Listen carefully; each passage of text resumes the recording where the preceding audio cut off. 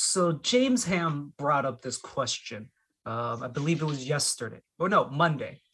So he was talking about Willie Cauley-Stein's time here in Sacramento, and he was talking about during his time here, he was actually good for the most part. He actually had highest PER, I think, on the team during his time here. So then basically he's talking about it on the radio. And then he brought up this question. I want to get your thoughts on this, Fawn. Who was the better king, Willie Cauley-Stein or Marvin Bagley? Oh, oh man. In my opinion, Marvin Bagley.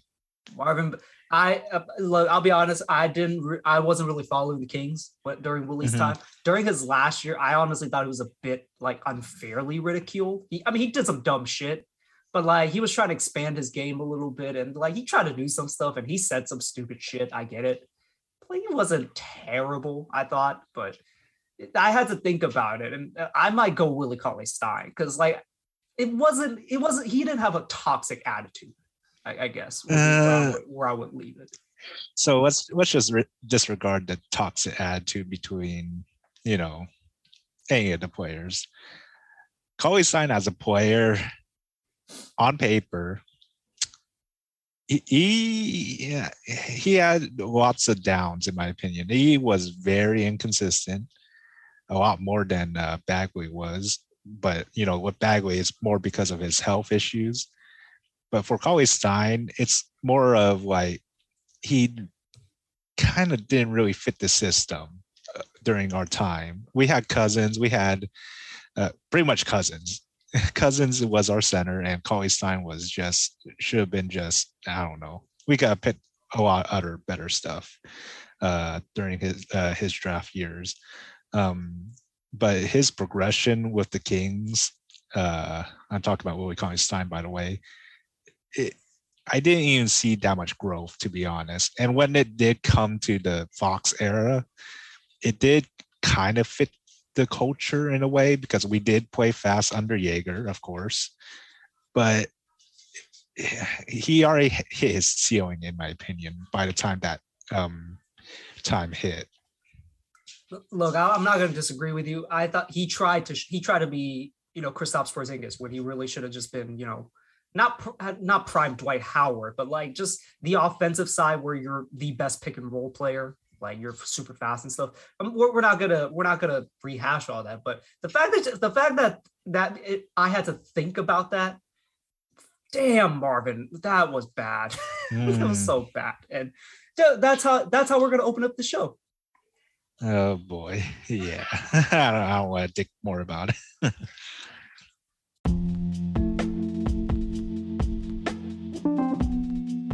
All right, welcome to episode 183 of Sac Kings Therapy. In this episode, we'll be going over the Kings' top 5 wins this season in our humble opinions. And of course, you heard in the intro, Fong is with me. And we'll also be going over a little bit of news. The playoffs are happening. There are some questions I will be asking Fong just to get his thoughts on it. And also the Deebo Samuel situation that came out today. So we'll be going over that in a bit too. Okay. All right, Fong. Start us off by what was one of your 5 best games in your opinion for the Kings? So for me, I actually ranked mines from 5, 4, 3, 2, 1. So going off for number 5 on October 20th, 2021, and if you guys didn't know, that's the first game of this season, is against the Trailblazer. So this game, Fox looked like he was where he pretty much left off since last season. And there's also Barnes. Barnes really looked like that third option we really needed during that time.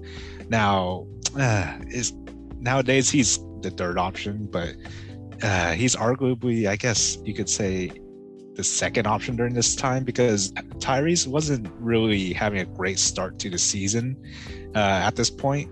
But man, oh man, Barnes looked like he was pretty much second option this game. He had 6 threes in the second quarter pretty much and scored a career high, 36 points with us. against the Trailblazers. And, looking at this game, especially with a pretty much fully healthy Trailblazers with CJ and for some reason, Damian Lillard. And let's not forget Norman Powell. And Anthony Simons, if you care. Who says you can't have too many small guards? Yeah. Of course, I'm throwing stones from a glass house because the Kings started out with a pretty small guard lineup too. But yeah, I remember hating their offseason, the Blazers offseason. That is. Yeah, most of their team, or their team, sorry, pretty much stayed the same. They're pretty consistent in terms of going to playoffs. Can't say that now because of this season, but beating the Blazers was a pretty big feat because it was the stepping stone where we thought, and I'm gonna mention hope a lot this episode, had hope that we could make the playoffs because Blazers are one of those teams that is kind of like, what's the word? Gatekeeper, essentially. Yeah, the gatekeepers of, maintaining, I guess, going to the playoffs. I get what you're saying. Like, it was a very good win. Like, we dominated them, like that game, and of course, in classic Kings fashion, for no reason let them back in the game, and was a 3-point game by the end. But yes, the Kings came out and made a statement. Like, De'Aaron literally picked up right where he left off. Was it 28 points or something like that? 27 points, and just looked like a star. And then Barnes out of nowhere just exploded. Everyone else was doing their part. It looked like everyone had bought in and they were ready for a playoff push because they had won every game in preseason. They just also came off of a what's the thing? Summer League championship. And then all the stuff coming out of training camp, everyone's playing better. The guys are playing defense. Davion's locking up De'Aaron, giving De'Aaron trouble. And it was legitimately the training camp from heaven. And it was all good vibes coming into the season. And it was, it was supported by this first game where, again, you very much dominated the Trailblazers to start the season. And yeah, again, vibes were looking real. There were good vibes all around the team. And we were expecting a very good season. Oh, yeah. And, I'm going to give an honorable mention now. There was the Trailblazers game also on November 24th of 2021. Pretty much the same thing. Damian played, CJ played. They tried to play their best. It kind of was the opposite this time, where Damian was the lead scorer and CJ was kind of having a slump. And Yusuf Nurkic was having such a great game against us. And I'm gonna mention Norman Powell too. But in this game, it was also pretty team oriented, where everyone did their part. And you know who did that part in that game? Marvin. Yeah. Yeah, he hit the 3 and then started yelling at the Sacramento fans because that's how angry he was. That's how hyped he was. Oh yeah. Yell at your own team's fans. Okay, so I did my list a little differently. I just came up with 5 different games. I don't have them ranked 1 through 5. They're basically just my 5 favorite. There's no rank. They are just good games that happened this season. So let's start with this one. Kings versus Suns, October 27th. This was the Barnes game winner game, the one where Barnes hit a game-winning 3 over Devin Booker. And yeah, that amazingly was one of our 2 wins against the Suns this year. And the Suns were kind of they were starting out kind of slow. I remember I think it was right after this game they played against New Orleans, and New Orleans was garbage at that point. They were a garbage ass team, and apparently they I think they got either a 10-point lead or a 20-point lead against the Suns in the first half or the first quarter, and the Suns fans actually started booing on their home court. They started out slow, and this was one of the games where basically, like, they started out slow. Everyone played decently okay, but Chris Paul, weirdly enough, was 1 for 10 from the field for 6 points. And on the other side, you had Buddy Hield, who was absolutely on fire this game. 26 points, 7 for 11 from 3. And he actually got us a pretty sizable lead in the fourth quarter. Unfortunately, the Kings would ultimately blow that lead for no reason again. I think they were up 10 with like 2 minutes to go.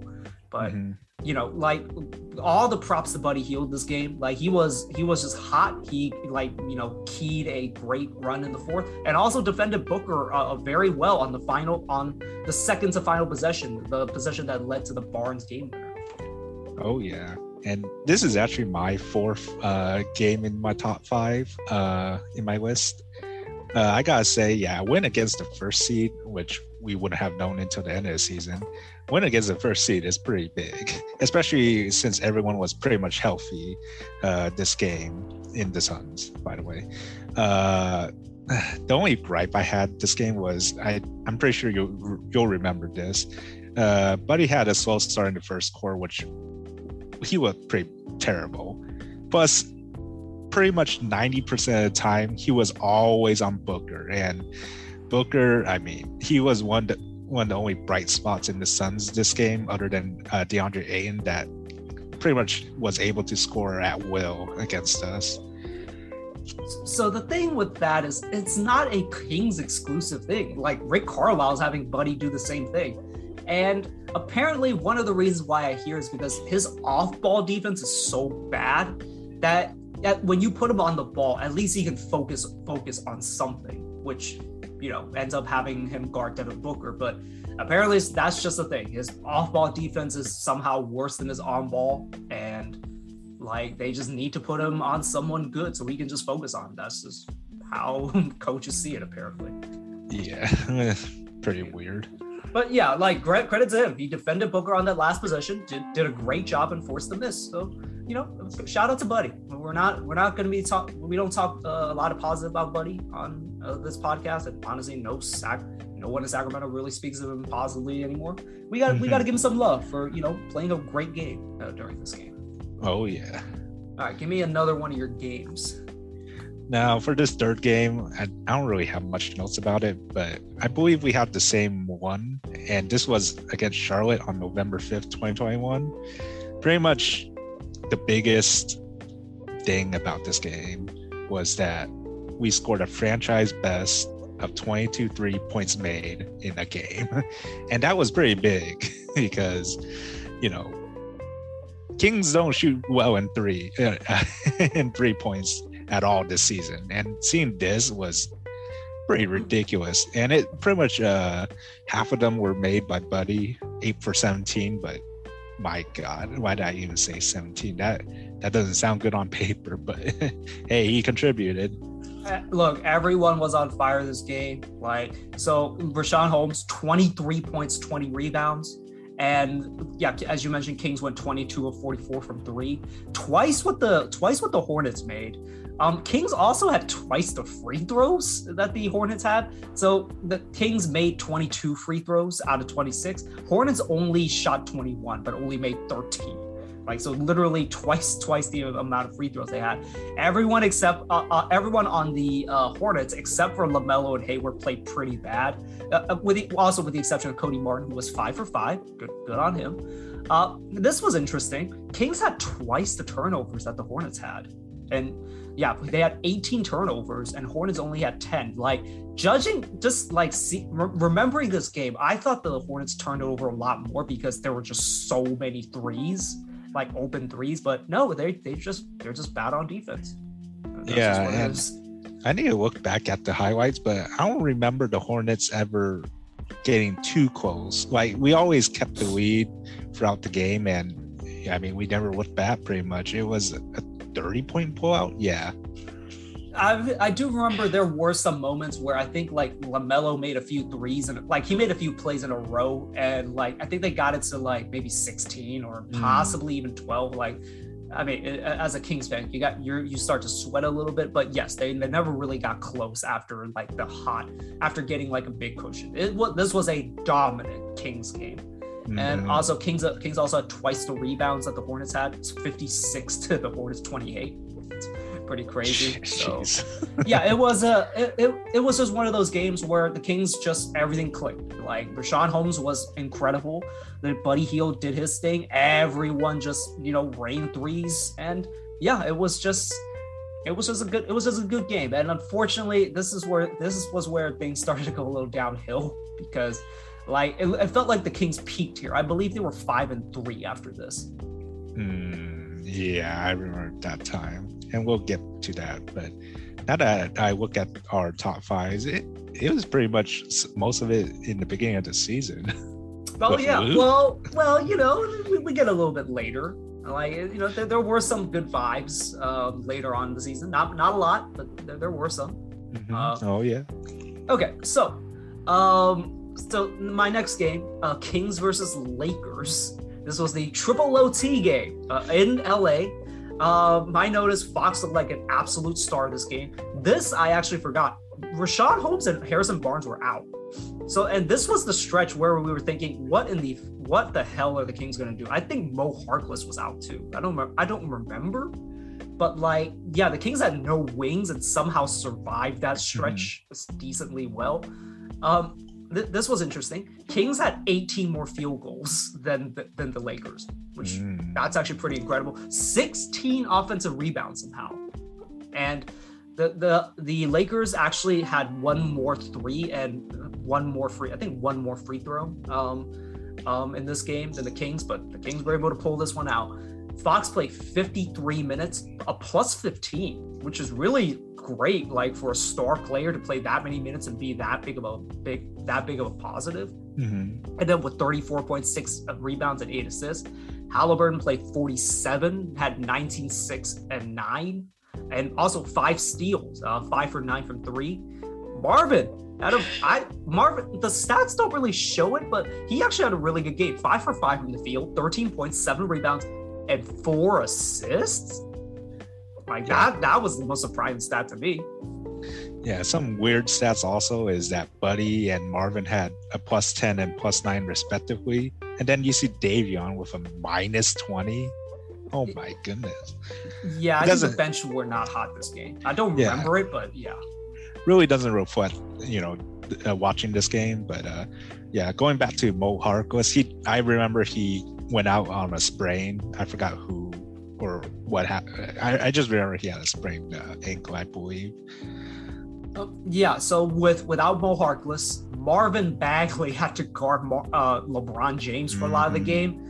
And I don't know if it's just a LeBron thing, but LeBron shot a lot of threes. Didn't make a lot of them, but Marvin did a good job on LeBron. And like, if you had ever said that to me, I was like, you are on crack if you think Marvin can guard LeBron. But he did a great job, like for the most part. Granted, I think I even said this like when we were reviewing the game. When LeBron wanted to, he would destroy Marvin. But for whatever reason, he just didn't want to.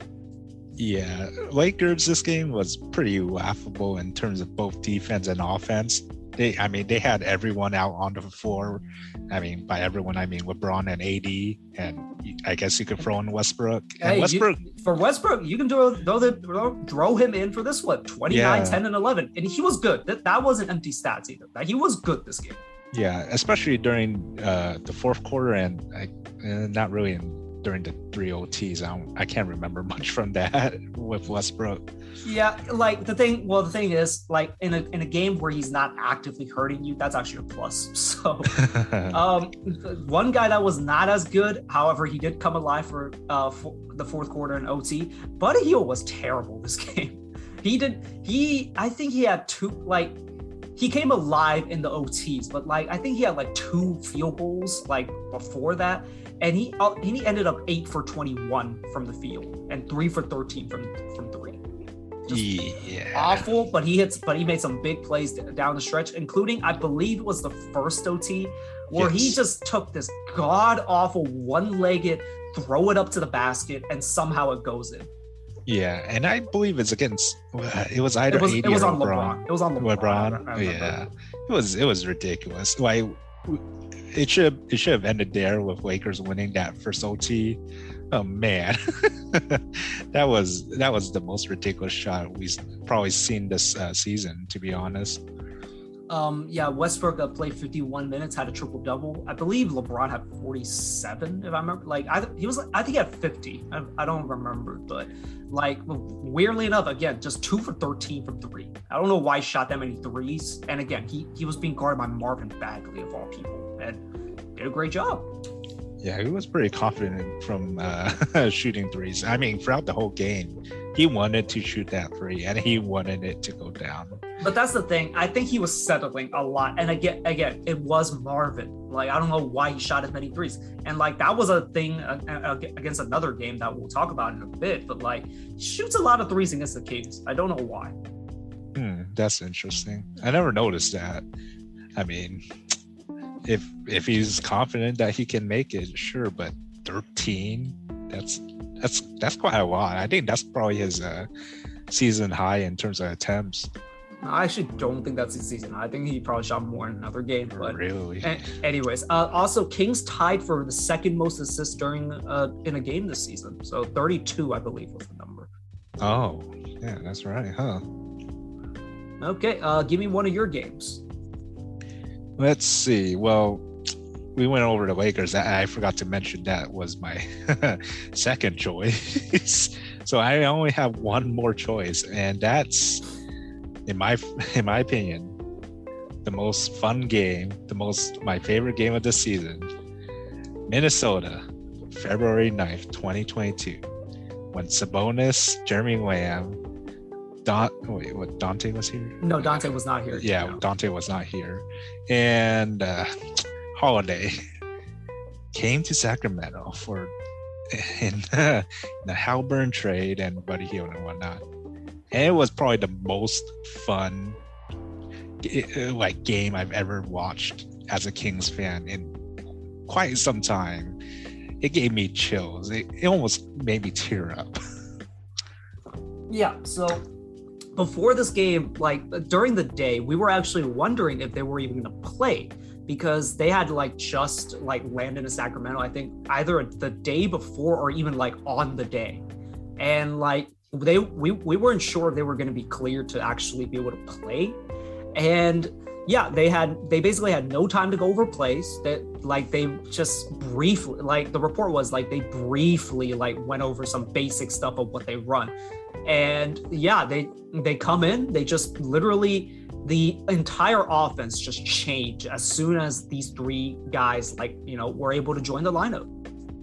Yeah, pretty much everyone, including the bench, which didn't have Sabonis out at most times. Even the bench had some sort of offensive plan to play with.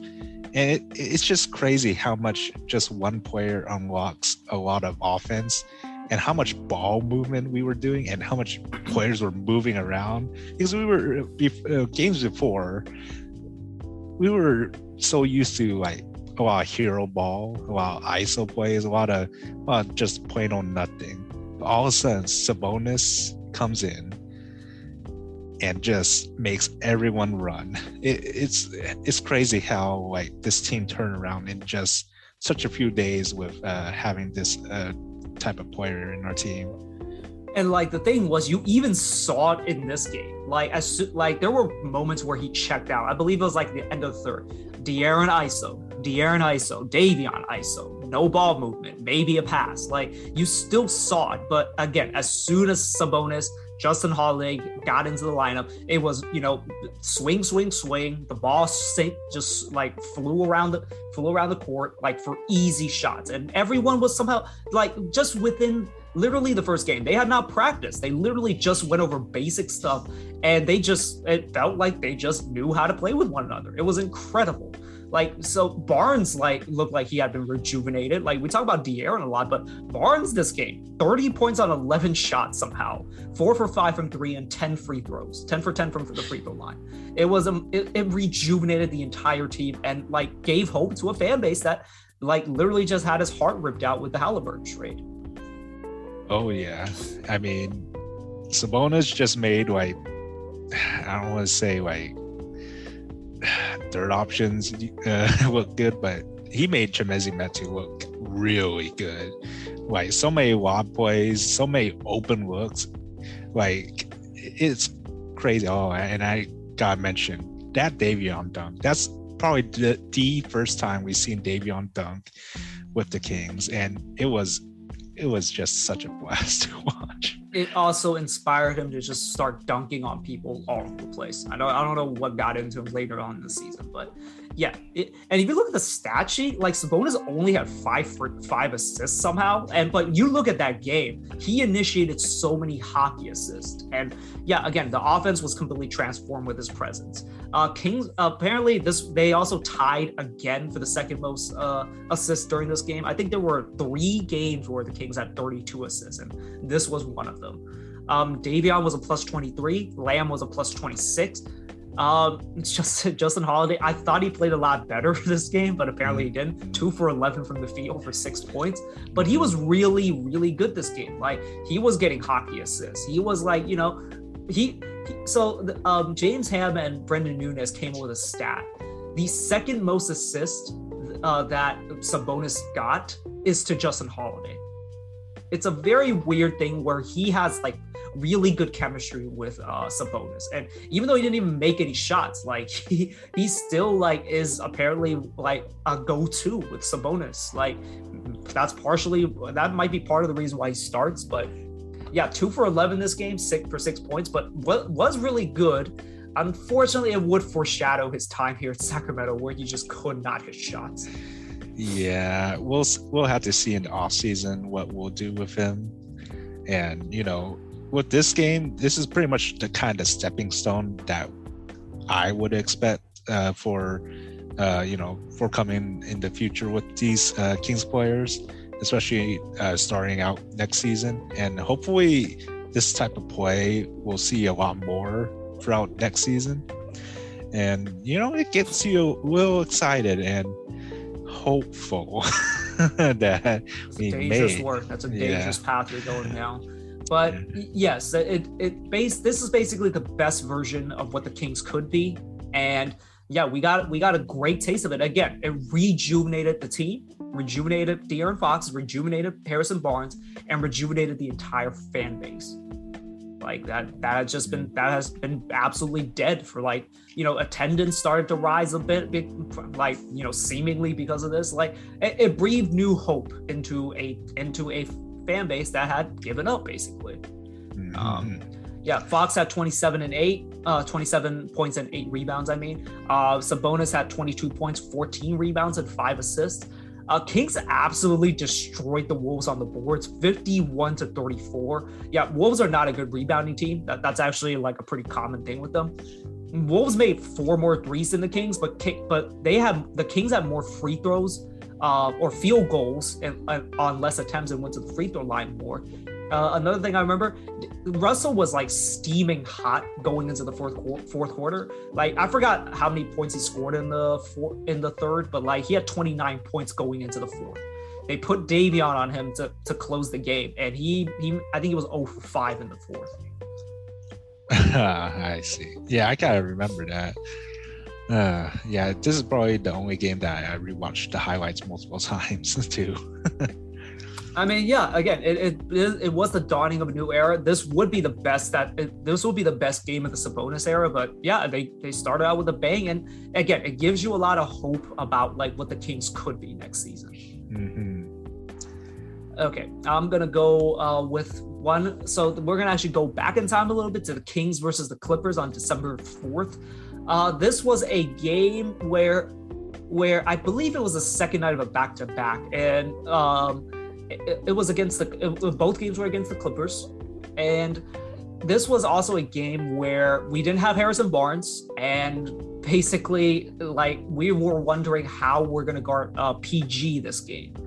And Fox was the one who took up the assignment and somehow held him to a 5 for 21 shooting. Granted, PG did have 10 assists, but this also was a game where TD, not PG, but TD, Terrence Davis, was really hot, 6 for 11 from 3. Despite the rest of the whole game, like both teams shot terrible from the field. Clippers shot 38% from the field, and from three. Kings shot 42% at 35%, but Terrence Davis was the one that was able to kind of like weather that storm for the Kings and be able to, go out there and get buckets.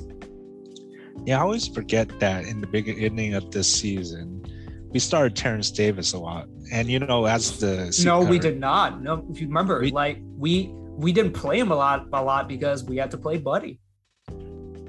It's so weird because in the beginning of the season, I mean, with Luke coaching at the time, the lineups were all flip-flopped so many times that I swore that we played Terrence Davis a lot more. And, there was a game like against the Jazz. I remember he started just because they kept wanting to play, what's his face off the bench, Buddy off the bench. And I think Mo got hurt in the Portland game. So they had to start TD as the small forward, but he didn't get a lot of rope. Like he got COVID at the beginning of the season, and it kind of he basically started out really slow. And it wasn't until like the middle of the season where like he's actually started to play more.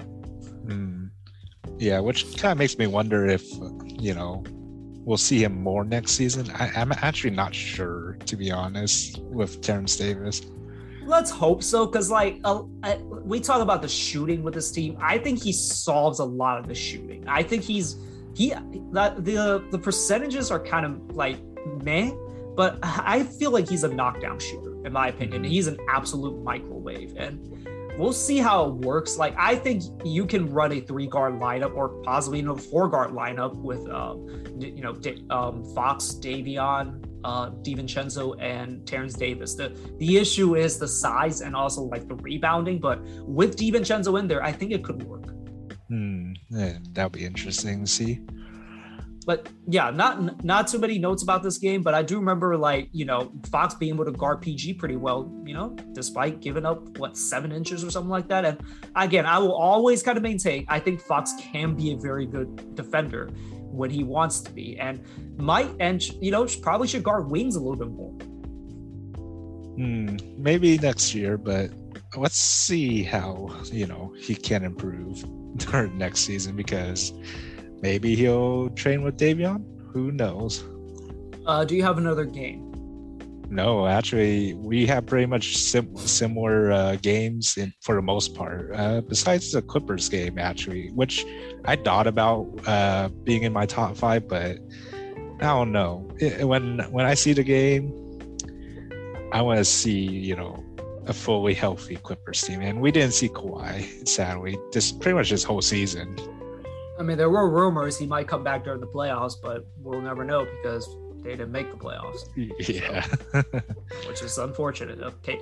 Very untimely very untimely health and safety protocols for PG. They probably win that game if he plays. So, but it is what it is. I mean, they're in no rush. Like, they shouldn't rush Kawhi back anyways. Like, and it'd be really weird if he did come back, like, not playing a single game in the regular season and just jumping right into the playoffs against probably the Suns. Like, granted, that's going to be an interesting series now that Devin Booker's going to be out for 2 games. Yeah. We'll see about that strain. Yeah. Anyways, my last game, and I just realized kind of reading through this, I had 6 games as opposed to 5, but whatever. Kings versus Lakers, January 12th, in the Golden One Center. The Kings were able to outduel the Lakers in a very intense game, a very hot Golden One Center crowd that was pretty split between Lakers fans and Kings fans. There were fights in the stands. Like, it was an intense game. And yeah, this was also known as the cold as ice game. This was where every time Westbrook made a mistake, turned it over, or missed a shot, the Kings would play cold as ice. Apparently someone got into their feelings and went to the NBA office, and it's been outlawed from ever doing it again. But it was kind of poetic because Westbrook was absolutely terrible this game. 8 points on 2 for 14 from the field. Granted, only had 1 turnover, so credit to him on that. But he did have 12 rebounds and 6 assists, but he was terrible. And he had a late 3 like where I think it was with a minute to go, where he didn't try to penetrate and shoots a long three and misses, and it leads to a Metu three to put him up by 7, and that was the game. Yeah, and if I remember correctly, I think this game was also the game where LeBron tried playing center because AD was out, and we also played Marvin Bagley as our 5 too. So yeah, that was an interesting game. And look at the lineups. We did both play pretty small. So I remember you asking me why didn't Keita play this game. I don't think Alvin was comfortable putting Keita out there against a small lineup, and I don't think he was comfortable putting him against Dwight Howard, who's an absolute brute. And the Laker game before this, Dwight Howard was destroying us on the boards, and like whenever he was out there, he would actually punish the Kings for being small. But he didn't play much this game, if I remember right.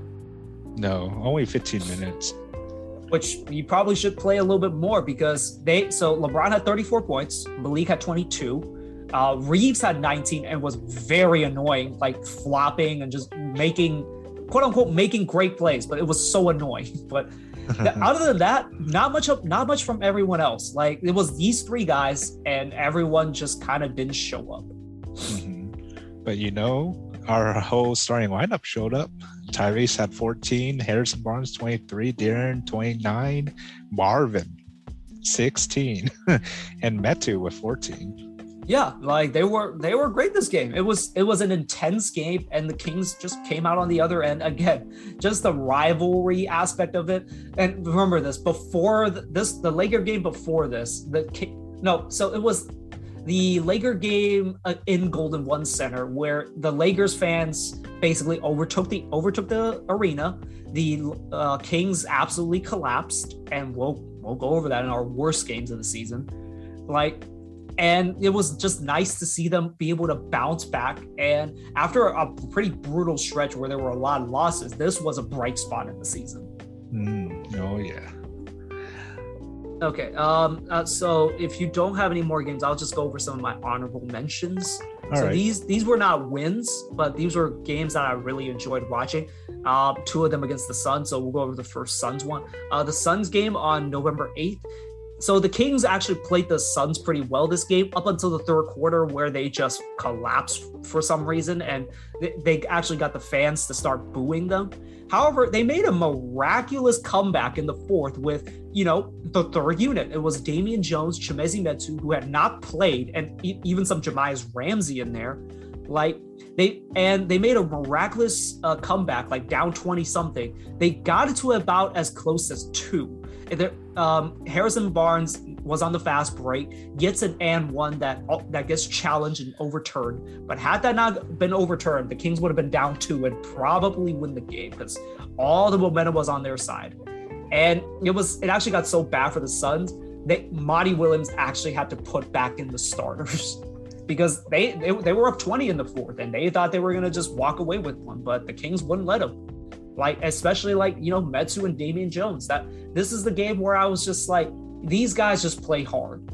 They know, they just cherish the minutes that they get, and they'll play their absolute hearts out. And we saw this game. Wait, did we go to this game? No, we didn't. I actually don't remember this game. I think I did a solo. I'm pretty sure I did a solo on this one. So I forgot what you were doing, but yeah, I don't think you watched this game. Yeah, sadly, that'd be a pretty big comeback if we actually pulled it through. This was also a game where Marvin refused to check in during the third. When the game was getting out of hand and Luke was just gonna bench his starters, and he brought in Jahmiz Ramsey. I don't remember if he put in Woodard, but Jahmiz Ramsey was in, Chimezie Metu and Damian Jones, who had not played at that point. And Marvin just said, no, I'm not going in. And unfortunately, that was the beginning of the end, because up to this point, me and you were saying, Marvin wants to play, but, he just isn't going to get the opportunity to. And he should get an opportunity.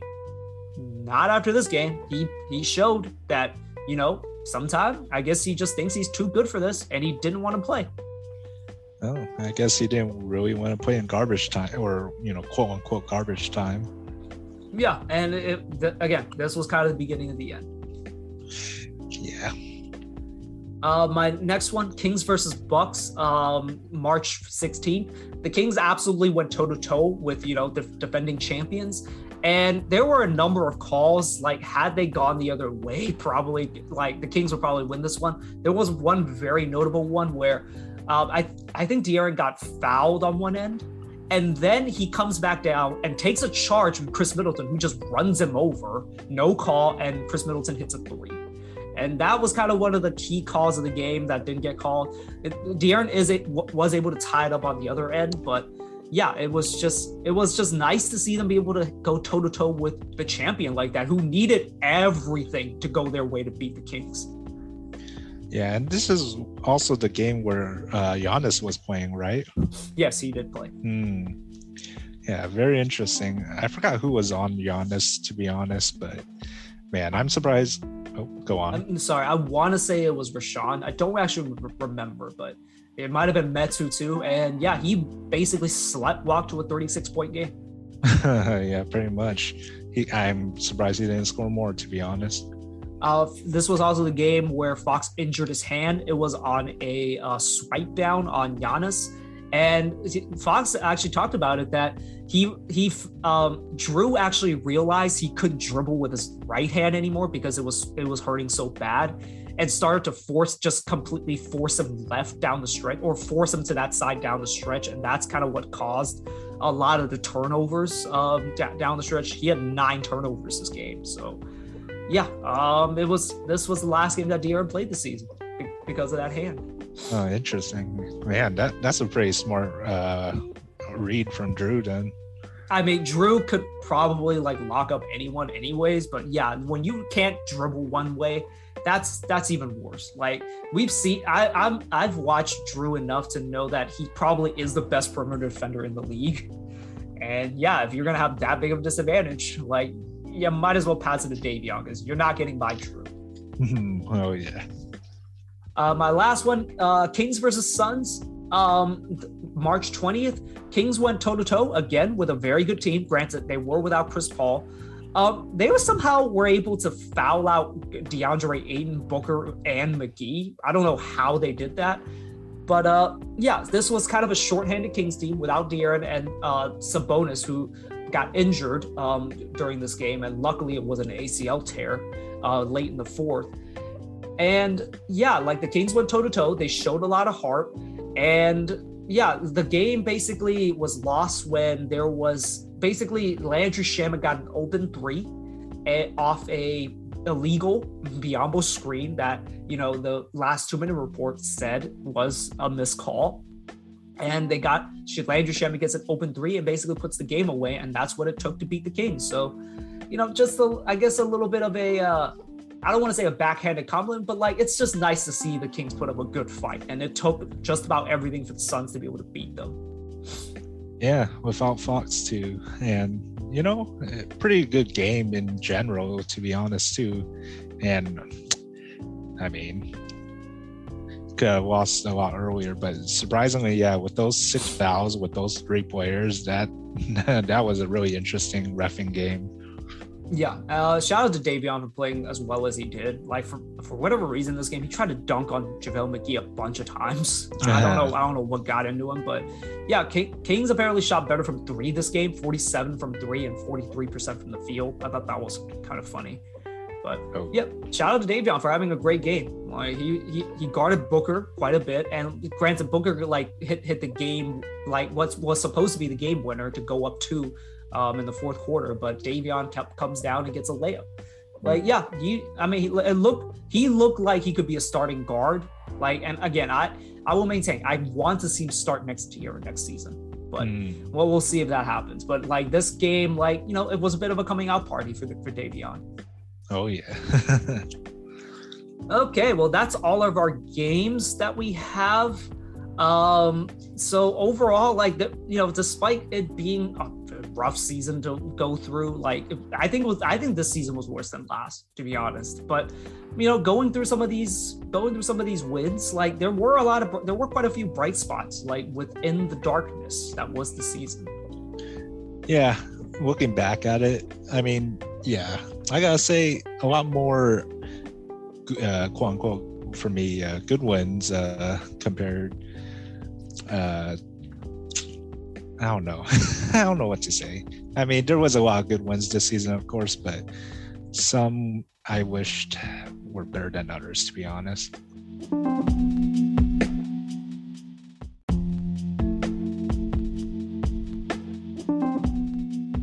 All right, let's end this episode by going over some news that happened around the NBA, particularly the NBA playoffs. So let's start with this.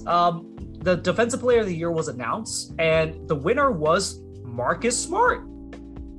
Surprising result, to be honest. I was not expecting Marcus Smart to win it. Yeah, I didn't expect so either. And do you think he deserves it?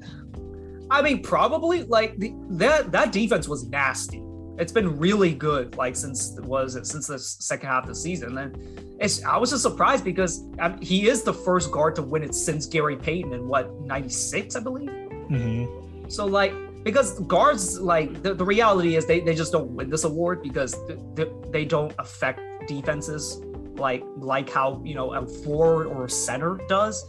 And I was just surprised. I honestly, looking at the ballot, I thought probably Mikal Bridges probably should have deserved it a little bit more, but that defense, the Celtics defense has been nasty. Yeah, looking at the two, I would say Mikal Bridges would deserve it more in my opinion, but to be honest, I don't watch enough Marcus Smart to know. But all I know from this season, you don't watch enough Suns to know either. So yeah, that is true. But from what I've seen, from what the Suns against us, not much Boston against us, surprisingly, because I missed a lot of Boston games this season. But yeah, I mean, all I remember from Marcus Smart this season was that he has become that, I guess the Boston guard that would, solidify them as a pretty good defensive team, because they have been really good defensively, and we'll get to that with the playoffs, I guess. Yeah, he has I've always known he's been a great defender, but I thought he wasn't as good to start the season. Again, as the season has progressed, they've turned into an absolute lockdown unit. Looking at the playoff series now, they're up 2-0 against the Nets. He's a big reason for that. He is even without Robert Williams, which I thought was going to be a big issue because of the lack of rim protection. They just are absolutely just clamping down on the Nets. It's incredible. And Marcus Smart is a huge part of that. And yeah, credit to him for winning that one. Again, I thought Mikal Bridges would have been the smart choice, but ultimately I don't hate it that it's actually Marcus Smart. Hey, I mean, it could have been Rudy Gobert again. So, okay. So let's transition to that. Should Rudy Gobert have gotten more love? I don't think so. A lot of teams kind of know how to play around Rudy Gobert nowadays. That's from my opinion. Let me just check something real quick on what their defensive rating is. So they're 10th in defensive rating. Boston is number 1 in defensive rating. That's incredible. Okay. Phoenix Suns are 3rd. But okay. The reality is, he probably should I think there's a bit of we talk about MVP fatigue, where voters just don't want to vote for the same guy over and over.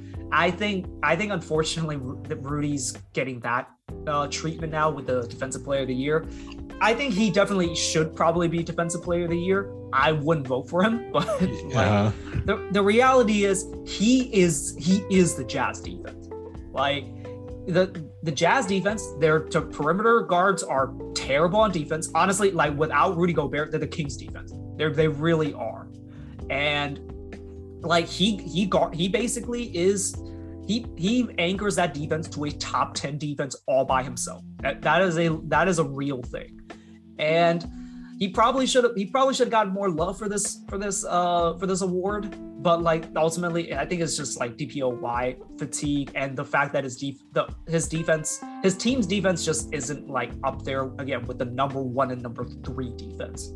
Mm-hmm. And you just talked about it. He's very schemable, and granted, part of that is on him, but I think that's more on the coaching, to be honest. Like, you know, at a certain point, we're seeing it from their series against Dallas. You have to be able to mix it up, like switch a little bit more, and like the perimeter defenders have to be able to keep a guy in front of them. Like they need to do that.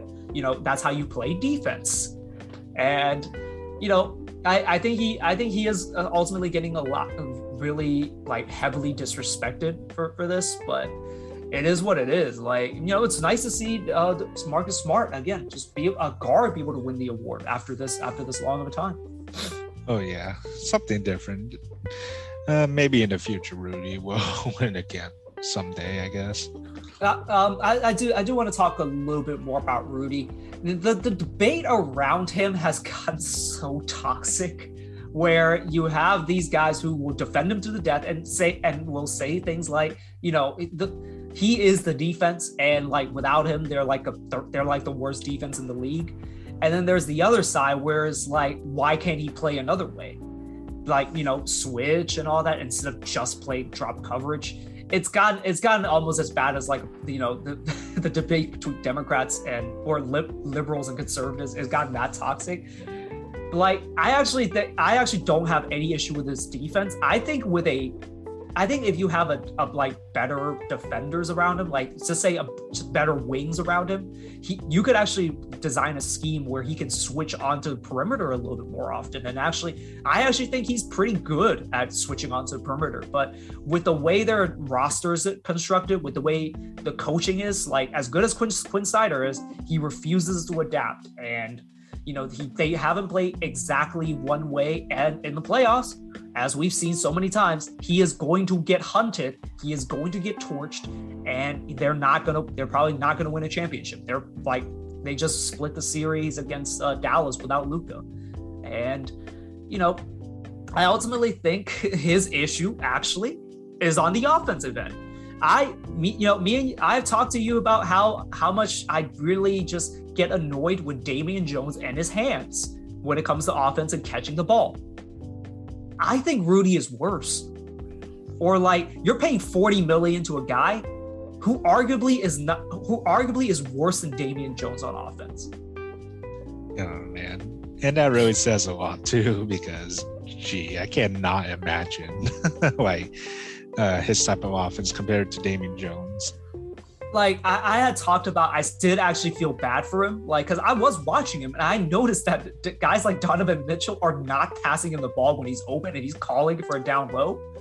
And then so I'm watching the Dallas game the other day, and like, you know, lo and behold, like Donovan Mitchell passes them the ball under the basket, and he's pretty close to the basket. He can basically just, you know, power it up, and he does just that and then misses the shot. He has no touch. He legitimately has some of the most awkward kind of body mechanics that I've ever seen for a guy like that, you know, that is as high profile as he is. And just, I get it to a certain degree. I get why he's frustrated. His teammates don't pass him the ball. I also get why his teammates don't pass him the ball if he's going to do that kind of garbage where it just looks so bad. Like if it's not a dunk, like it's going to be very ugly. He has no touch around the rim. There was a stat that was really funny where basically he's one of the best finishers like on the roll when he doesn't have to dribble. As soon as he has to dribble, it's really bad. Apparently Robin Lopez is better than him in that specific category where, you know, he takes one dribble and finishes. Like Robin Lopez, a minimum guy, is better than you in that category. Oh dear God. It's bad.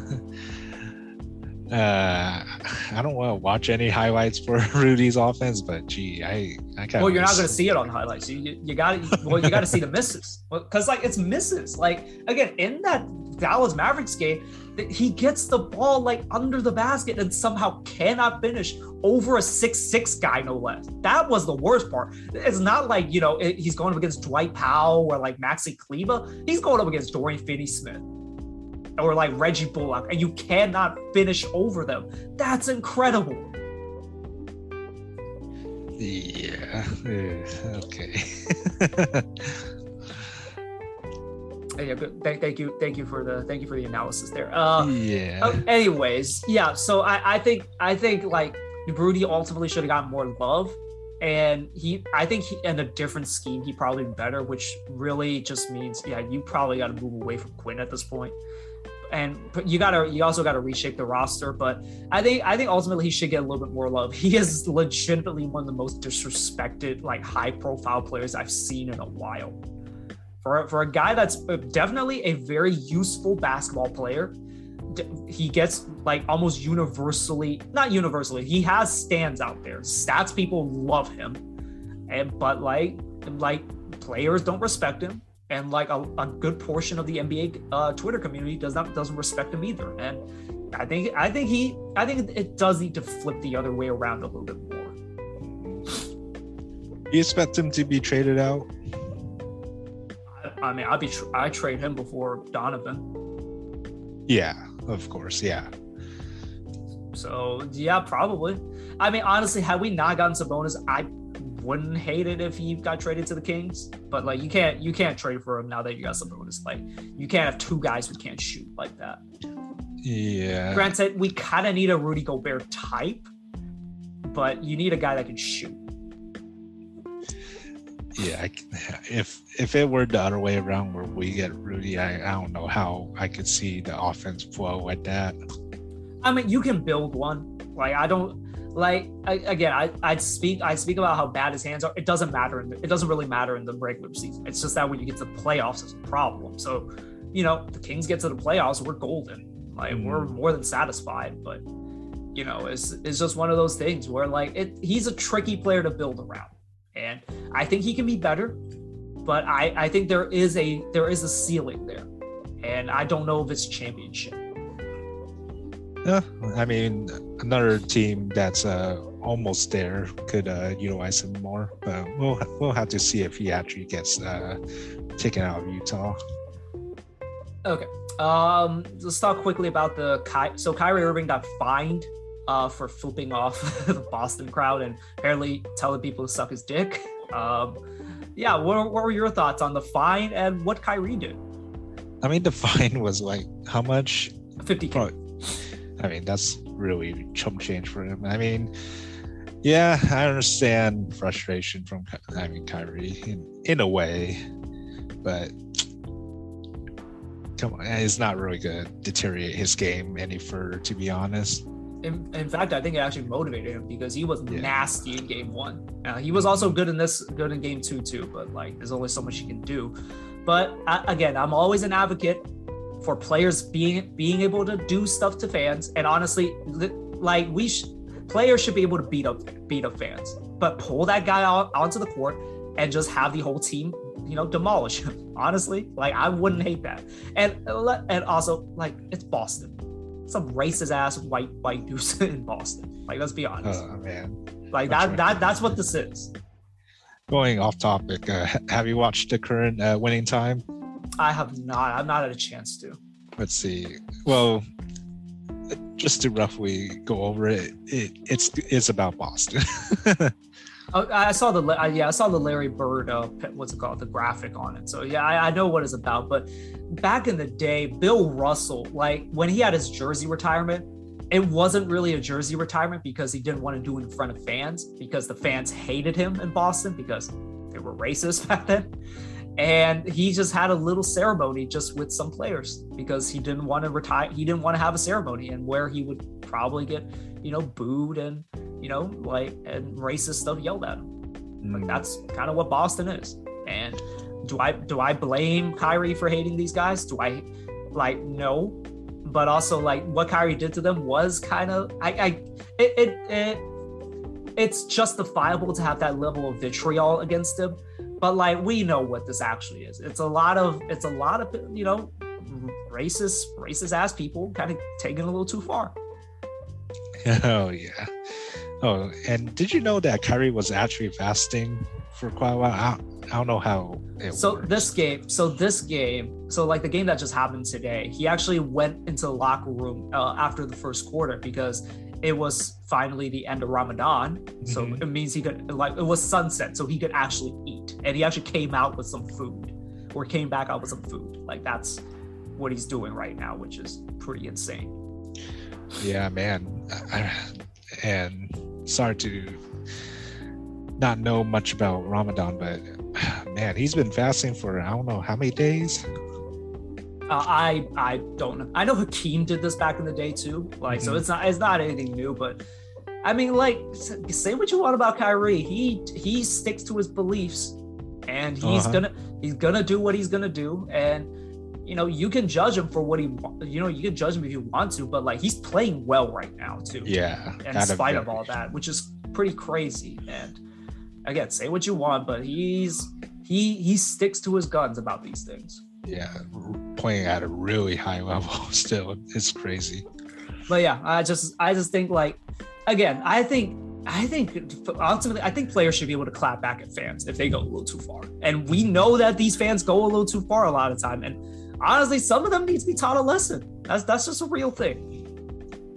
Are we talking about like malice type?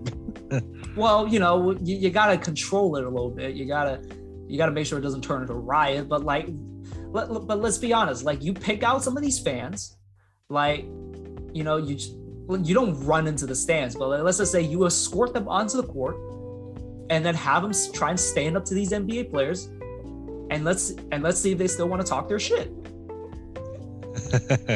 I'm just saying, these are like 6'8" dudes, like, who are trained athletes with some good strength behind them. Do you want to fuck with that? That'd be pretty fun to see, but sadly we'll never ever see that in our generation. Yeah, it's unfortunate. I wish it was a real thing, because like, the reality is, some people need to be taught a lesson. I think a lot more people would shut up at that point. Well, yeah, the world would be perfect, but it's not. So. Oh yeah. It is what it is. So that's my 2 cents on it. I think it's unfortunate that they had to fine Kyrie. I don't think he should be he should be fined, but the fact that, like, that's a thing, like, is a bit of I think it's a shame. Oh yeah. Okay. Well, lastly, let's end with this. So today it came out that Deebo Samuel has demanded a trade from the 49ers. The hiccup I hear is that he basically wants a better contract. Yeah, pretty much. I forgot what the number was, but yeah, it's really too bad. Really. I mean, he really carried us during the pretty much off season and pretty much most of this season, because we were looking grim, like potentially not making the play. Not even potentially, we weren't going to make the playoffs, and all of a sudden we did make the playoffs, and all of it pretty much contributed to Deebo playing really well. I mean, he really played the system well. He played pretty much 2 positions in offense, and to hear that he wants to be traded out, I mean, it's a damn shame, because I really think he deserves a lot of money. I really wanted to keep him, and I wanted to get his jersey too. Do you think he's actually going to get traded, or do you think this will just blow over? Well, not traded, but I'm gonna say he's probably gonna find a bigger contract. So far, I mean, I'm gonna say within the week we'll see how things turn out, because I don't know. Like, I really don't know how much money he is gonna expect, but I'm hoping that the Niners could somehow match it, because we do need him, and I hope it doesn't like deteriorate any like chemistry with the Niners. Look, I'll never have sympathy for teams not paying players. Motherfuckers, y'all got money. It's just about wanting to spend it. Like, I'll never hate a player for wanting to go for the money. because these billionaire assholes have plenty of money to pay players. It's honestly, to a certain degree, chump change to them for the most part. And yeah, I'm on Deebo Samuel's side. Go get the money. Sadly, I don't know how the cap works or any when it comes to money, because there's so much. The motherfucker cut some people. Just cut people. I don't even know who to cut. I want to pay keep them all. Pay them under the table. I don't give a fuck. Y'all got money. That shouldn't be a problem. Oh man. Yeah, we'll see. We'll see. I actually don't know where he'll end up. I mean, I don't expect the playoff team to sign him, to be honest. I mean, most of the lower seeds probably will sign him for big money, but if he wants to go to playoffs, might as well stay with us. Look, I don't know enough about football to really have an opinion on this. I'm gonna predict he actually just ends up staying, and the contract thing will get figured out. Hopefully. I forgot. I need to look up the number later, because when it comes to NBA numbers and NFL numbers, they're totally different on totally different spectrums. So all I know is you pay the man, okay? You just pay the man. I watched the highlights for the 49ers run. A lot of Deebo Samuel in there. Oh yeah. You're gonna want to keep him. Oh, definitely. I hope we do. Like I said, hopefully within the week. Okay, well, that's all I have on my note sheet. Yeah, that was the five. Well, again, six best wins, 5 best wins of the Kings season so far. We will be coming out with a worst losses of the season, and we're going to dig through a lot of games for that, unfortunately. Yeah, I guess I'll be looking forward to researching that, and I guess going down memory lane for that as well. But as it stands right now, if you don't have anything else, Fong, I am going to end this episode. Yeah, I don't think so. We already, pretty much no. Yeah, so we'll be coming up soon, hopefully in the next few days, with a 5 with the worst losses of the season, because I couldn't stick to 5. But yeah, we'll come up with a list, and then afterwards we'll probably come out with some draft stuff. The chances are that the Kings have a 30% chance to jump in the top 4. But there's also a very good chance they don't jump at all, and in fact, they're probably going to end up dropping, if anything. We might not have a chance to talk about Chet Holmgren, Jabari Smith, Paolo Banchero, and some other guys. So we'll definitely be coming with those analysis before long. So stick with us for that. And before we actually go, Jason Anderson just announced an hour ago, Sacramento Kings Media Relations Director Rasan Gathers is leaving after 9 years to become the Vice President of Basketball Communications for the Trailblazers. So, yeah, he's been with the Sacramento Kings for 9 years. Apparently, he's only 35, so he started at 24. That's crazy. Jeez. So, yeah, that's another person that's leaving the Kings organization, and just seemingly like a big reshuffle of kind of the front office. Yeah, that's interesting. This is probably some of the most news about not front office stuff, but the behind the scenes people leaving the Kings organization. It's pretty interesting. Yeah, we'll see if this is a good or a bad thing. There needed to be change, but with how much instability that this franchise has experienced, just seemingly just a bunch of people leaving and possibly a bunch of people coming in, it's not the greatest look right now. Yeah, hopefully it's good change, because we're gonna need it. I mean, this is only the first step into many situations to come. Yeah. Okay. Well, that's all we have for this episode. Thank you guys for listening. We'll catch you guys back on the next episode. Yep. And we'll see you guys later.